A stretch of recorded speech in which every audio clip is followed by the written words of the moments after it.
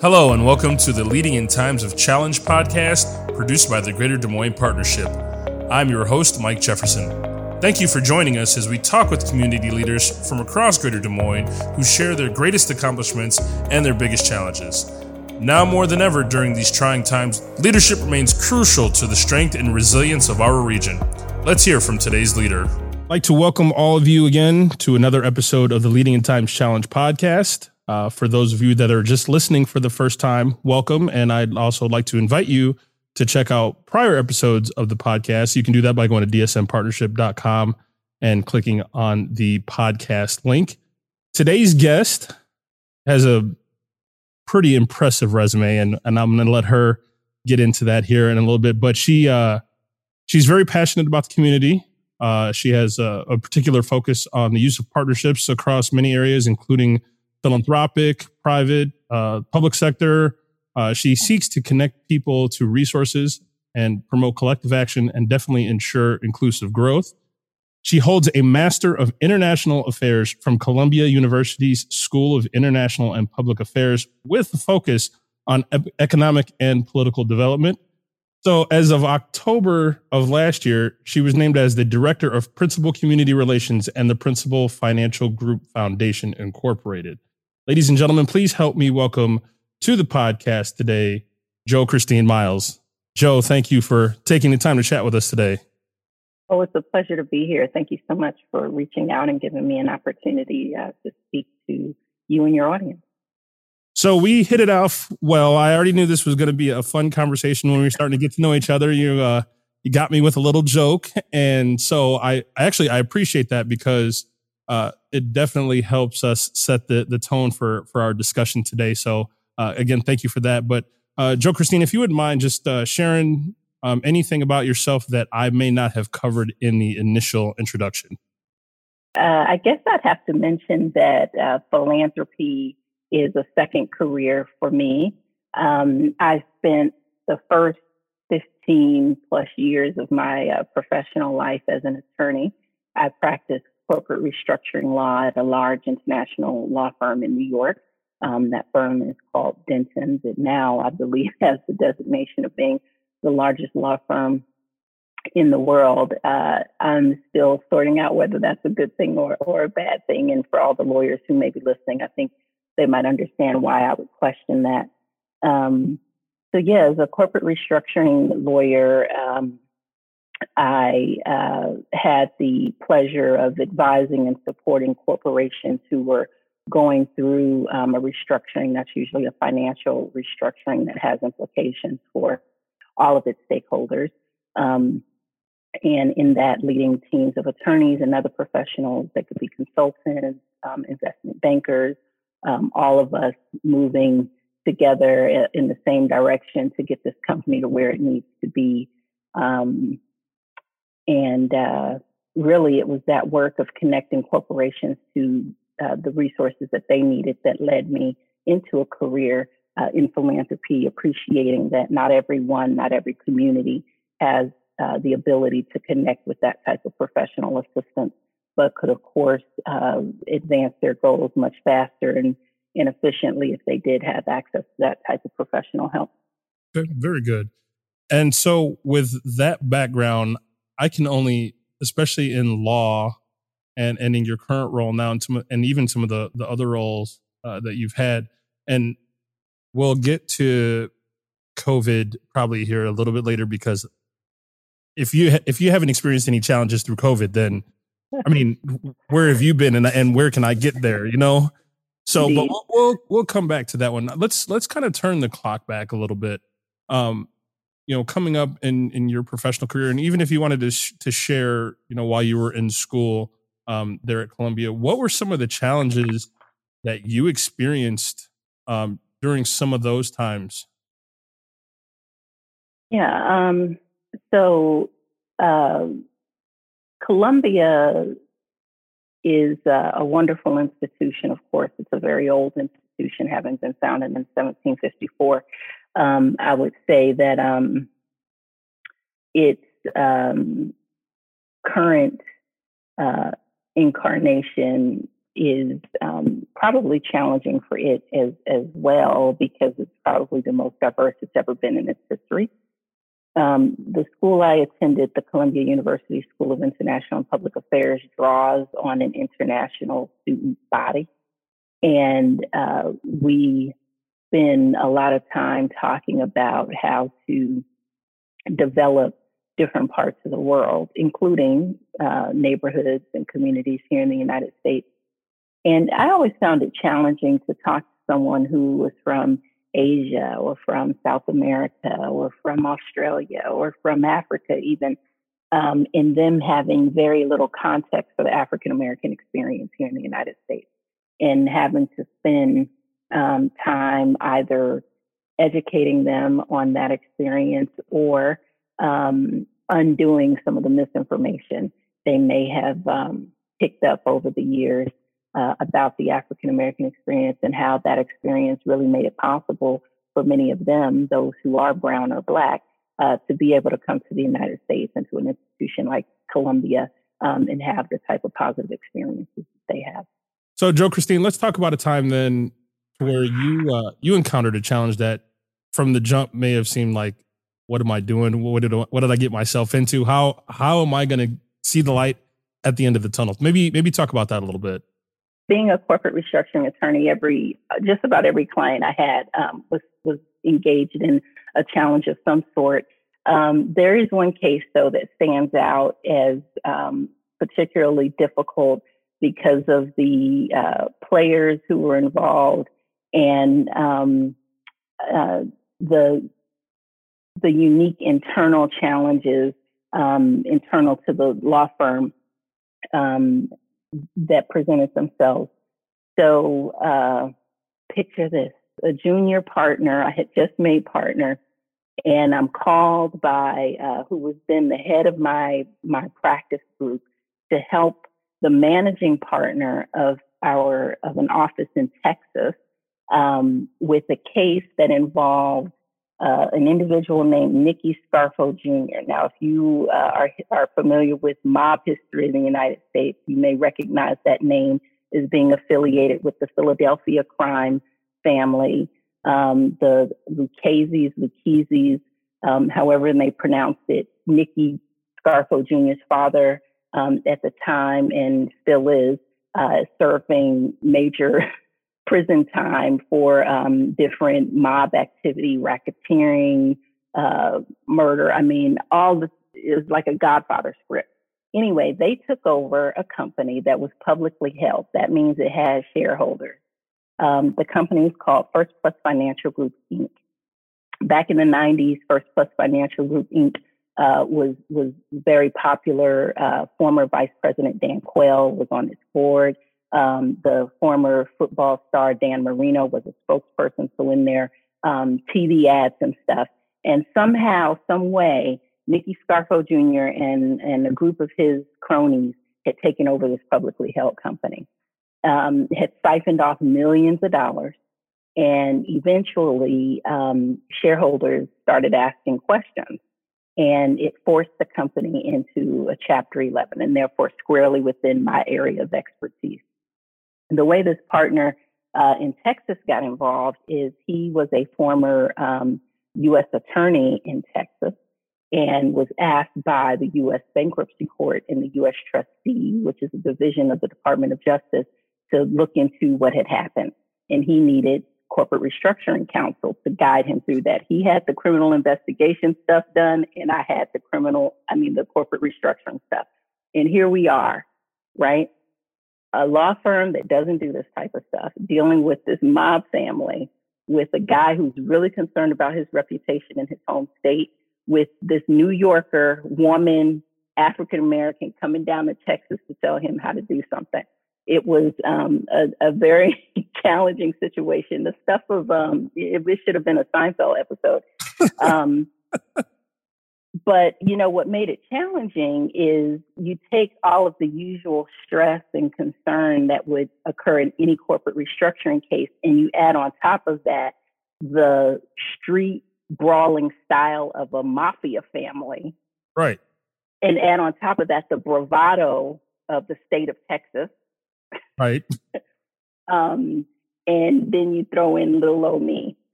So,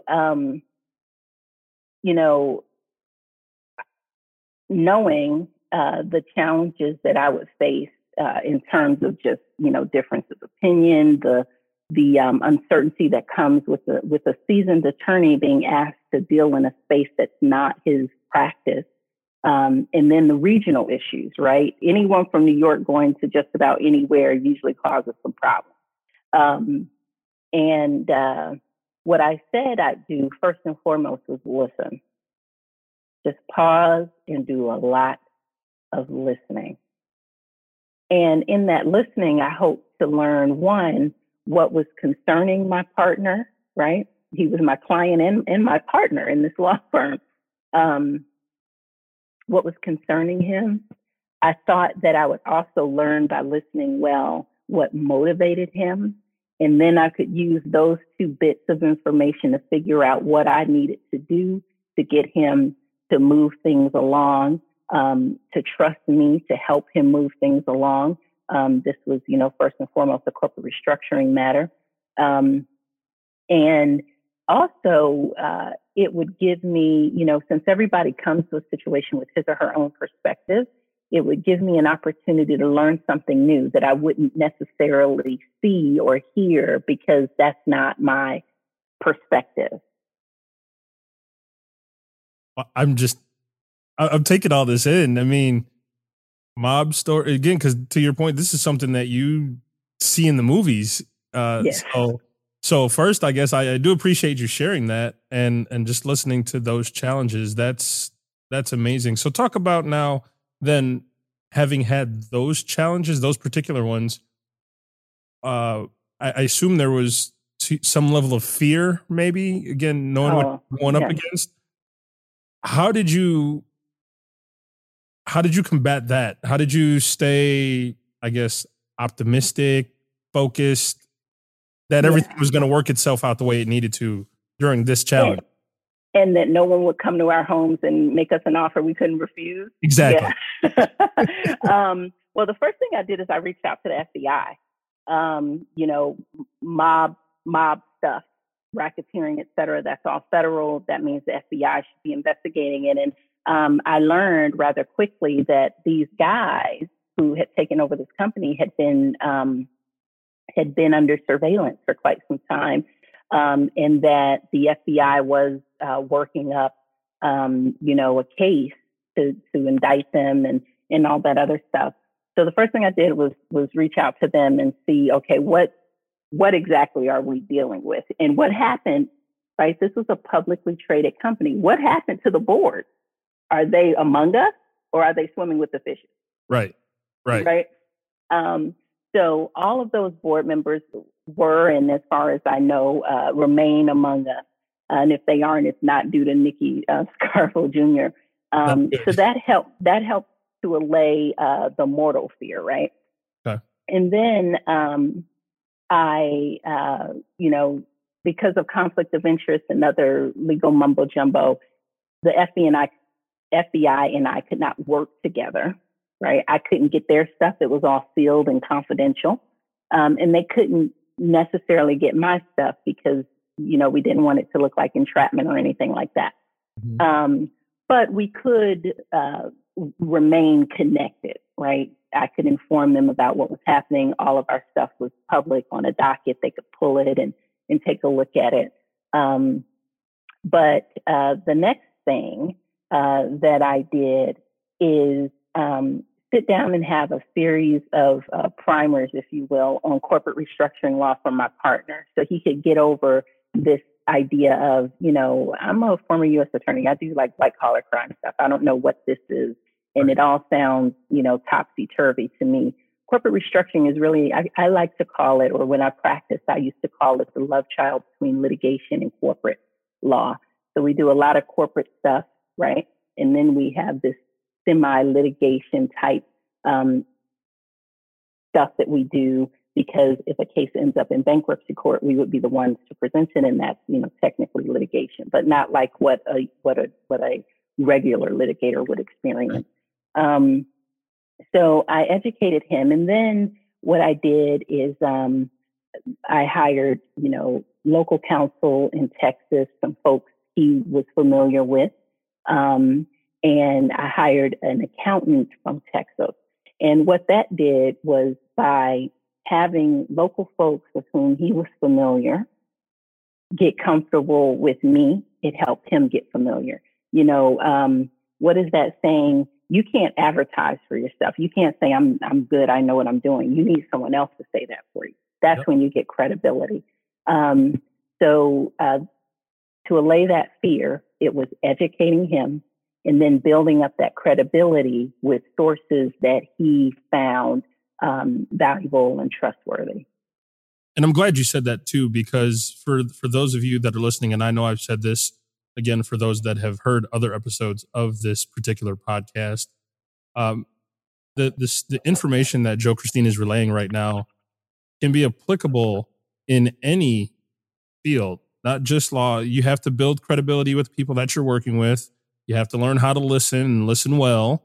You have to learn how to communicate. So as she continues her story, I just want you to keep those things in mind, is that take the context of the story that she's saying and realize that you can apply it to whatever area you're in.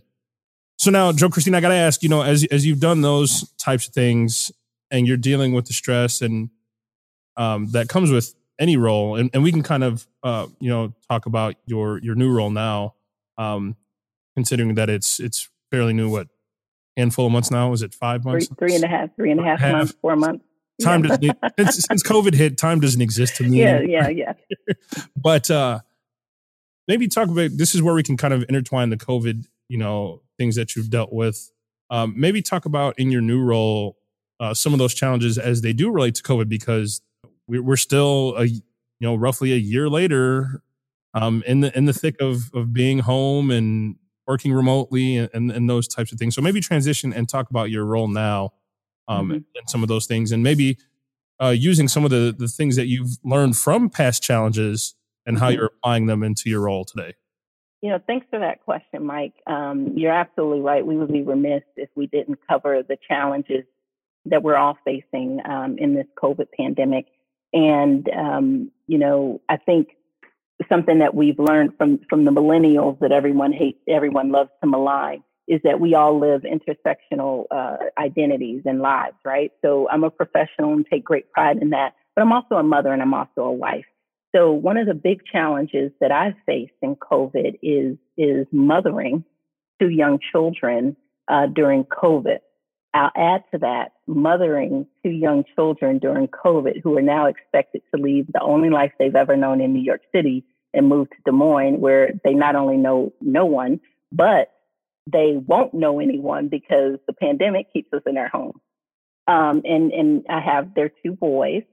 So we knew we would be moving, and the plan that I had laid out for them was very structured, and it was, took in account the challenges that they would face as children being asked to move.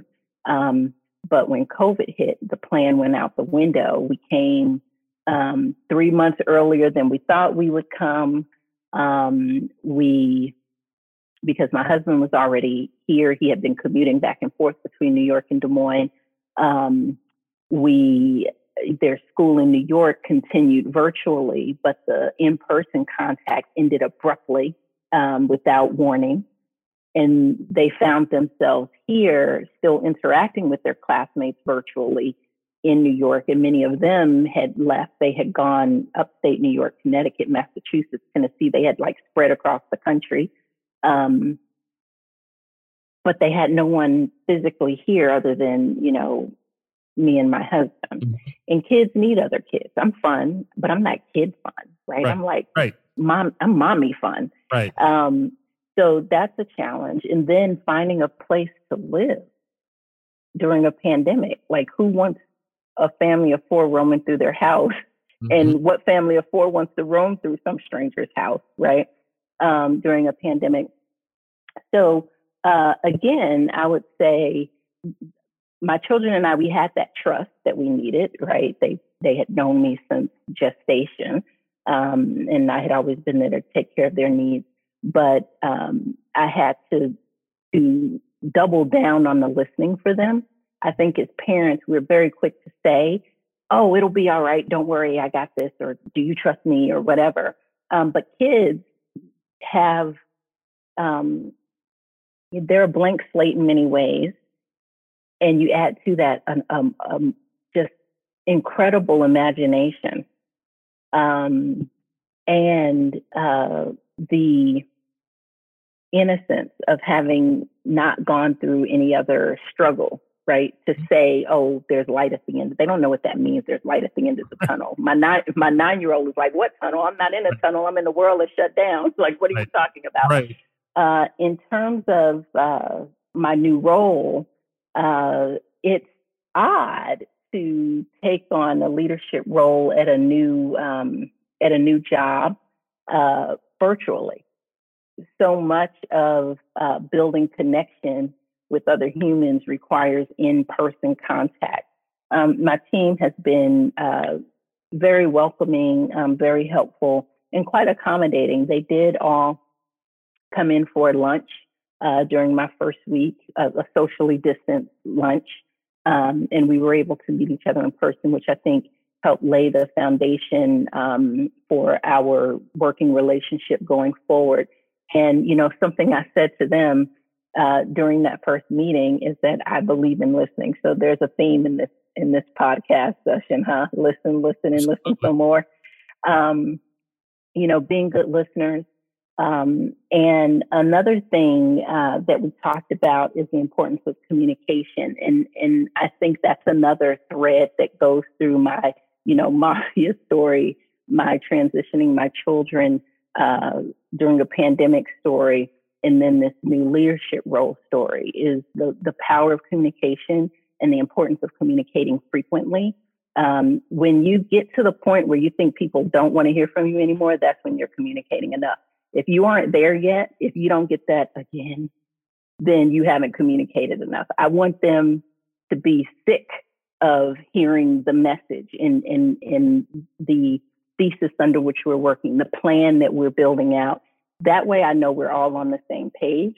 And they know that I'm serious about that, right?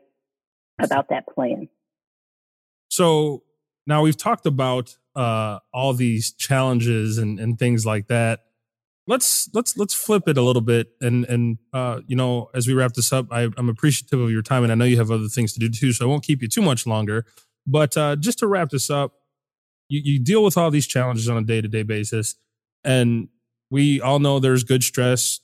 I guess it's kind of an oxymoron, but there's good stress and there's bad stress. But how do you take these different things and leave them at the office, especially now, given that we are in a more virtual world and your office is probably a room in your home that's been remodified to become your new office? How do you turn that switch off? What are some of the things that you do to separate that at the quote unquote end of a workday? Yeah. First, there are no electronics in the bedroom. So my boys don't have a television in their room. iPads are not allowed in their room. And the same goes for me and my husband. The bedroom is for peace. It's for relaxation. It's for tranquility. It's for, private conversations. For my boys, it's for bedtime stories and cuddles, right? It is not for, it's not to be intruded upon by media of any kind. I want the first thing they see in the morning and the last thing they hear at night is my voice letting them know that they can feel confident that they move in this world with my love and my support. And the same for, my marriage, right? That we are moving through the world confident in the union that we formed. So that's an important part of it. There's no reading in bed. Your bedroom is for relaxation. It's a sanctuary. The other way I leave things is I do a to-do list, and I know this sounds, trite, there was a book written called The Checklist Manifesto, and it chronicles a number of studies and professions, hospitals, organizations that really transformed the way they operate by the simple task of creating a checklist that people follow.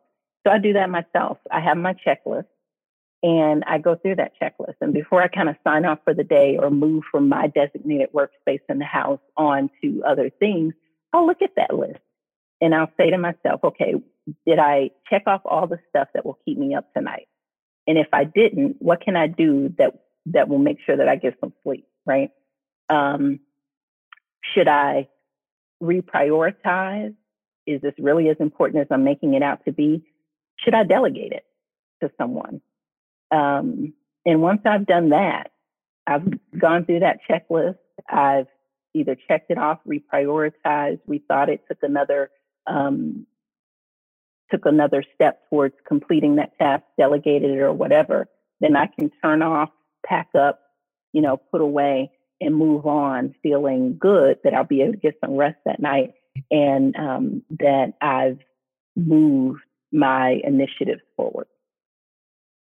Well, those are awesome tips. Again, especially, and what was one more time too for our listeners, what was the name of that book? The Checklist Manifesto. Checklist Manifesto. So we all have some reading to do because I've never heard of that. And I know I'm always looking for ways, even better.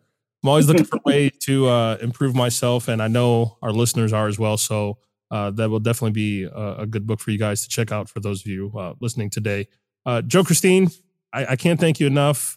You dropped some great knowledge in terms of how you do things. And I think the examples you gave were things that people can relate to other than maybe the gangster part of things. But hey, it's all good. I do it, like I said, I do appreciate the tips that you gave because again, if people take a step back, they'll realize really quickly that they're applicable in any area. And again, that's the purpose of the Leading in Times of Challenge podcast. So with that, I want to thank you for joining us today and you take care.